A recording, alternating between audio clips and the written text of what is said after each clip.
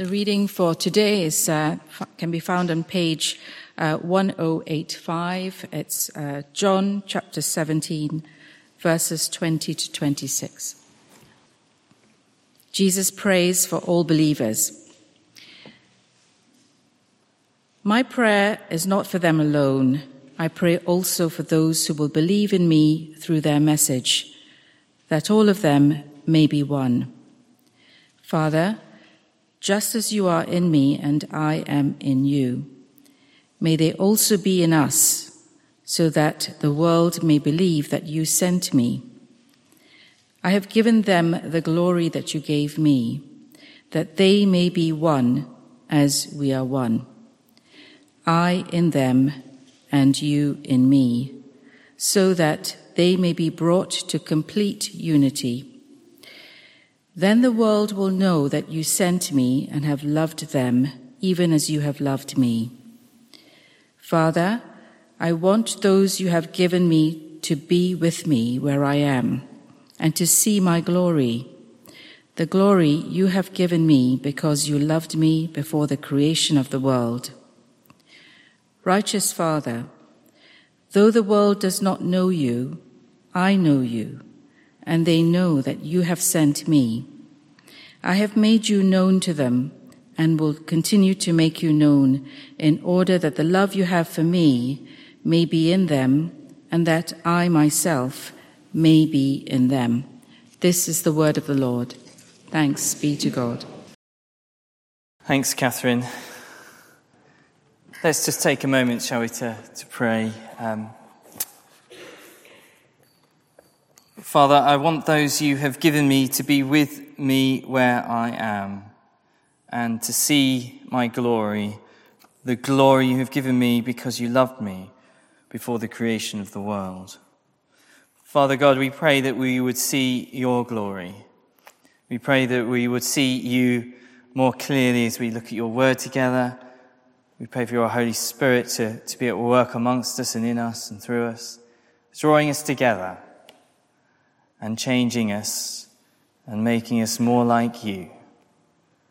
For we ask in Jesus' name. Amen. You might like to keep your Bibles open there at John 17. It's John 17. We're just jumping in here in our series into a prayer of Jesus, and an incredible prayer, an amazing prayer. It's one of the very last things that Jesus says before he dies, isn't it? Before he goes to the cross and dies for us. And certainly my experience of being with those who are dying is that when they're dying, they don't tend to talk about trivial things. The weather, although it seems to have perked up right now. We don't talk about matters of triviality, things that don't matter. We talk about things that really matter, and that you want people to know about. And that's what Jesus is doing here, in a sense. We are capturing a sense of what Jesus is on Jesus' heart as he talks to his Father. And notice verse 20, Jesus starts to pray. He starts actually to pray for you and me. Before that, he'd been praying for the disciples. But verse 20 says, my prayer is not for them alone, the disciples. I pray also for those who will believe in me through their message. And so verses 20 to 26, Jesus is praying directly for you and me. And that's quite incredible to think about. Jesus is doing that and praying for you and me all these years later. And you just want to know what Jesus is praying for and what matters to him as he comes to the Father before the cross. What matters for our life together as Christians who seek to be living by love and faith. That's the name of our series, isn't it, at the moment? And as we conclude this series, I want us to focus on really just one aspect of it, our life together. Looking briefly at this text, really just the first few verses. The series has It's true, hasn't it? It has the potential to divide us. The series on such big issues and often controversial issues and lots of different opinions and different views, and we don't always agree and we struggle with it and we worry about it. How should we reset, as it were, after such a series as this? Verse 21. I pray here, Jesus says, that all of them may be one. Father, just as you are in me and I am in you. He repeats something similar in verse 23. So that they may be brought to complete unity. What does this mean? Let's think first of all, what does this unity, this oneness that he's talking about here? I mean, someone looked at these verses and thought this means that we should be all the same church. A sort of grand merger. As some people use the word ecumenical, but it's a kind of coming together of all the churches. Is that what Jesus is meaning here? Of course, there's nothing wrong with churches getting together, working together. That's a really good thing. And mergers sometimes might be helpful.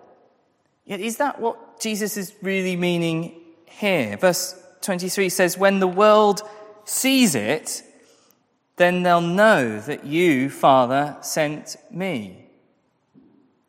They'll be struck by it and go, oh yes, church is coming together, I'll look into that. Is that really what we see? As if I suppose what I'm trying to say is organizational and structural unity and merging what matters? It'd be a bit like saying, and this is a bit trivial, but it'd be a bit like saying I see Amazon, who just merged with MGM Studios, you might have heard of that, getting together and merging, and we all go, oh, behold, I see how they love one another, and how they live, how life-giving it is. No, it's not structural, organizational unity. As good as that might be, it can't be what Jesus had in mind. What was he talking about? Verse 21 says that all, it's a very little word, all, that all of them may be one. And not just the church, this church or that church in this particular time. He's actually talking about, but all of them, down time and history. If you think about it, might be one. All of them may be one. All, that's something much bigger, isn't it? Something much more dynamic. And when we think about it, the early church dramatically took off, didn't it? We saw this in our series on Acts. It took off because the power of the Holy Spirit came upon them and brought this kind of unity, this all sense of unity. It's interesting that, for example, this kind of unity, the early church was the first truly multi-ethnic faith. Because if you talk to historians, they will tell you that religions tend to divide down people's ethnicities, but not so with Christianity, not so with Jesus. Jesus Christ came to save the world, and that meant all. It cut across all divisions and ethnicities and classes and genders and status. That's the essence of all, isn't it? Something much bigger. And we should still see this today. I was reflecting on this, and I was recalling the time I went to the US. I can't believe it's now 23 years ago since I was there. As a young 20-year-old, and I went there, and I thought, before I went, this is going to be a piece of cake. It's a very arrogant thing to say. I thought, it's going to be a piece of cake. They're Americans. We speak the same language. They seem to like all the rock bands that I like Def Leppard, which none of you will have probably heard of. We fought together in the war, in the Cold War, and academically, the work that I was doing, we were in the same sort of area of expertise. But oh boy, I was in for a cultural shock. I had no idea just how British I am. And it became very apparently, I suddenly realized how sort of a polite, reserved Englishman I am, who likes to drink tea all the time. And, didn't really kind of connect with their sense of humor. But in that time, the one thing that stuck out to me was the place that I felt most at home was in the church. And funnily enough, it was called All Nations Church in Columbus, Ohio. I went along, it was full of different people with all kinds of different backgrounds and languages and cultures. But I found a bond there and a joy there and a peace and a unity and a closeness that perhaps I haven't experienced since. I learned a lot from them. I met my good friend Yasser, who was from Sudan, who'd converted from Islam to Christianity. He couldn't go back, and he fed me and he welcomed me in. He collected me from the airport. And I had a fellowship and shared with him in a way that was just truly, truly different.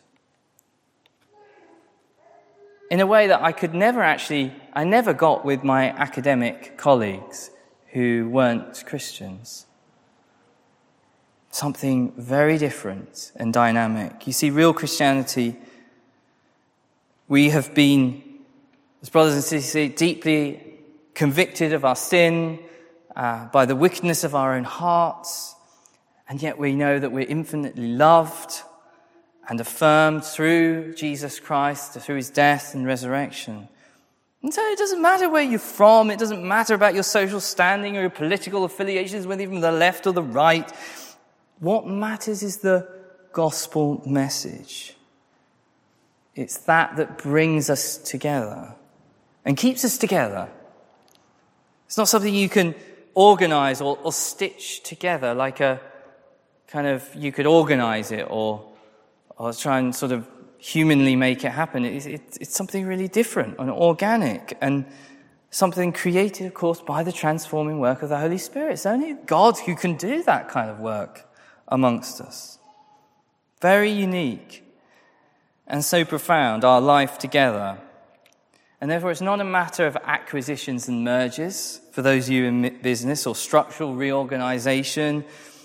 It's a product of the gospel. And it's there in verse 20. If you look at it, verse 20, I pray also for those who will believe, you and me, in Jesus through their message. Stop there for a moment. Through their message. Unity, our life together flows from believing in Jesus through their message.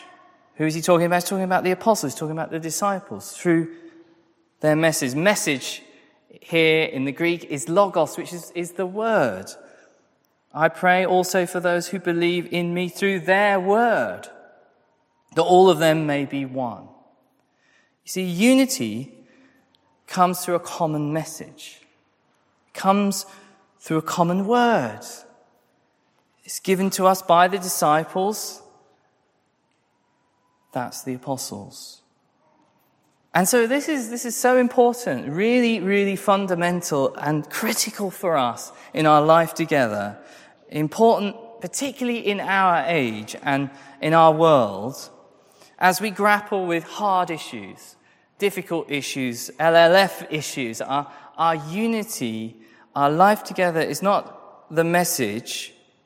Our unity is not the message, but is a product of the message. So that makes us ask, therefore, doesn't it? What is the message? And of course, it is the gospel message. It is the gospel word, it is the word of God. Nowhere else. That word of the gospel, that we were dead in our transgressions, but we've been made alive through Christ, through faith in him, that Jesus came and died and lived and rose again, and died for us in our place, so that if we believe in him, we may live and have life in all its fullness. And as that gospel message brings us together as one, that then has an actual transforming effect on us as a fellowship, as a community in our life together. And one particular area I want to emphasize is in the area of sharing truth. In Ephesians 4, Paul tells the church in Ephesus to grow in maturity. He wants us to grow in maturity. And when that happens, he says this: we will no longer be infants, tossed back and forth by the waves, and blown here and there by every wind of teaching and cunning and craftiness of people in their deceitful scheming. Instead, speaking the truth in love, we will grow to become in every respect the mature body of him who is the head, that is Christ. This is really, really important for us. If we really want to be a community together of living in love and faith with each other, we have to got to find ways of speaking the truth in love. And that's really hard at times, isn't it? We've experienced how difficult that is at times. I would actually go as far to say that this speaking truth in love is the operating principle of our lives as Christians together as a community. If we want to grow in our lives, if we want to grow in our discipleship, which is part of our vision as a church, we have to find ways, difficult ways sometimes, we have to find ways to talk about things that are hard in a way of love. So that we don't just kind of either go off on one in very angrily or we just walk away. Here's the thing, there are, when I think about it, there are things in my life and there will be things in your life that are causing you endless trouble and difficulty. There'll be corruptions, there'll be sin, there'll be deceit, there will be all sorts of things in our lives, dreadful things. And the problem is that we all face is that we can't see them. I can't see them myself. And that's true though, don't you? You can always spot it in someone else, but you find it hard to see it in yourself. And I know that's true of my life. That's the problem we face all the way. And the only way we're going to grow in this kind of loving, truth-telling is if someone comes along and speaks truth in love to us.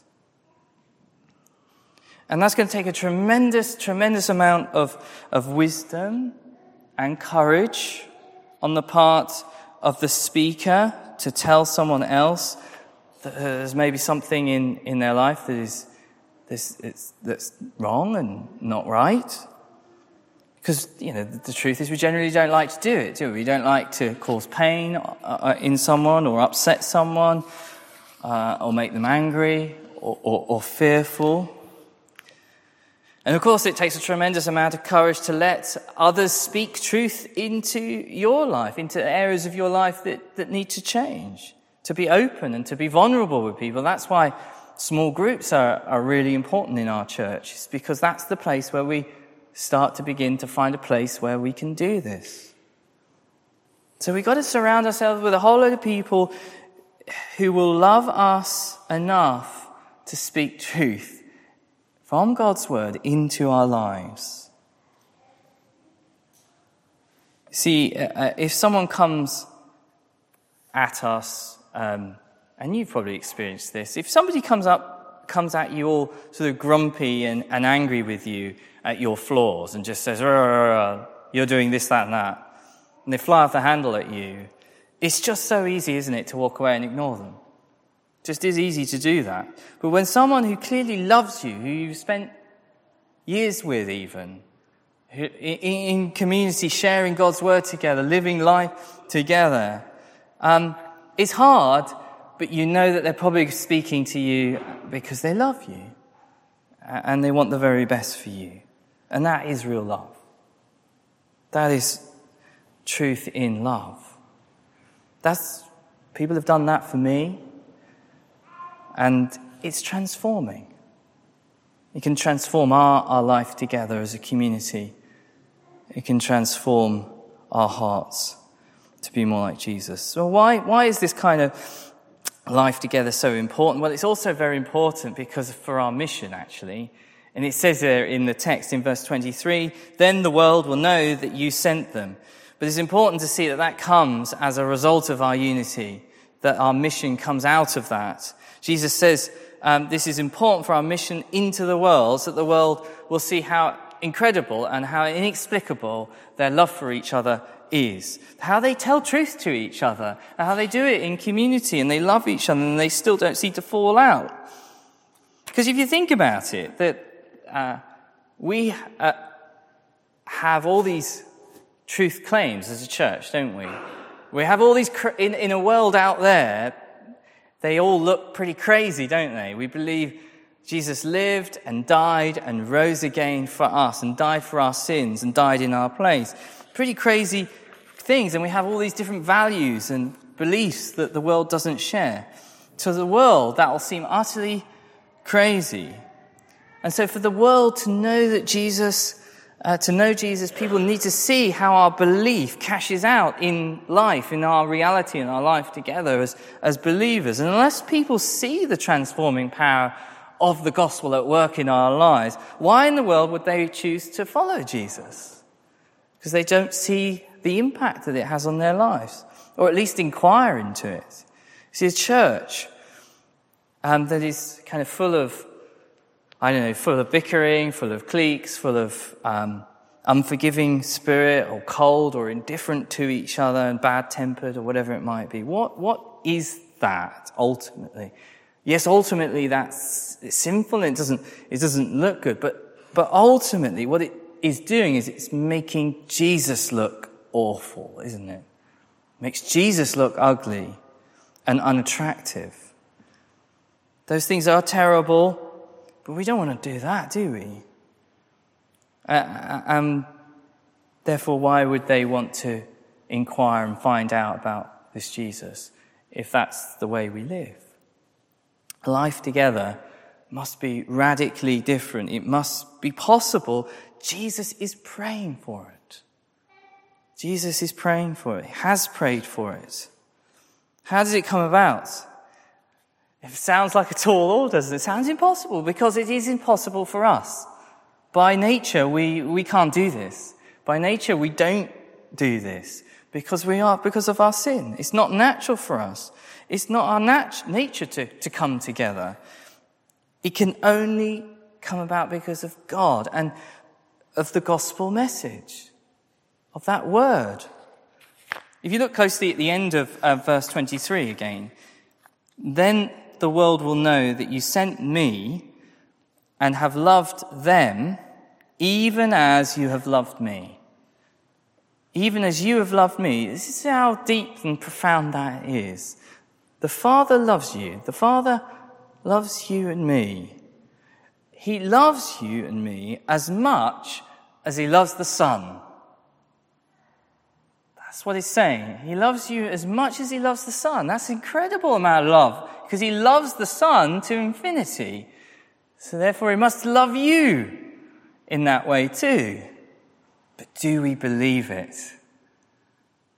Allow it to sink in, affect your heart. The Father looks at you and me and loves you and me as if he's looking at the Son. And the more that we understand that, the extent of God's love for us, the more it will change us, the more it will unite us, because he loves us so much, he sent his Son into the world to die for us in our place on the cross.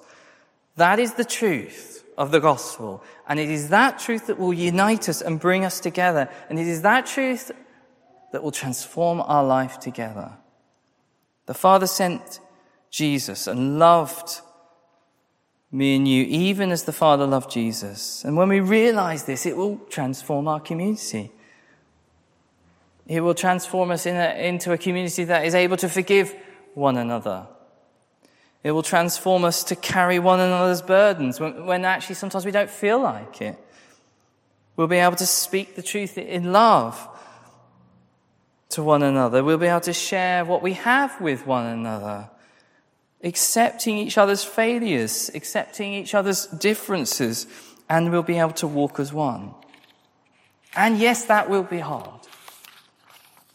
It won't be easy. But there's a world out there that's watching. It might be painful because our values are different from the world out there.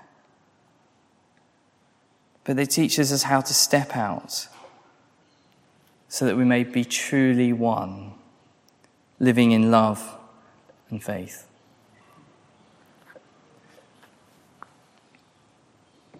Father God, we know that we do not live as you've prayed here in your word. We do not live as one.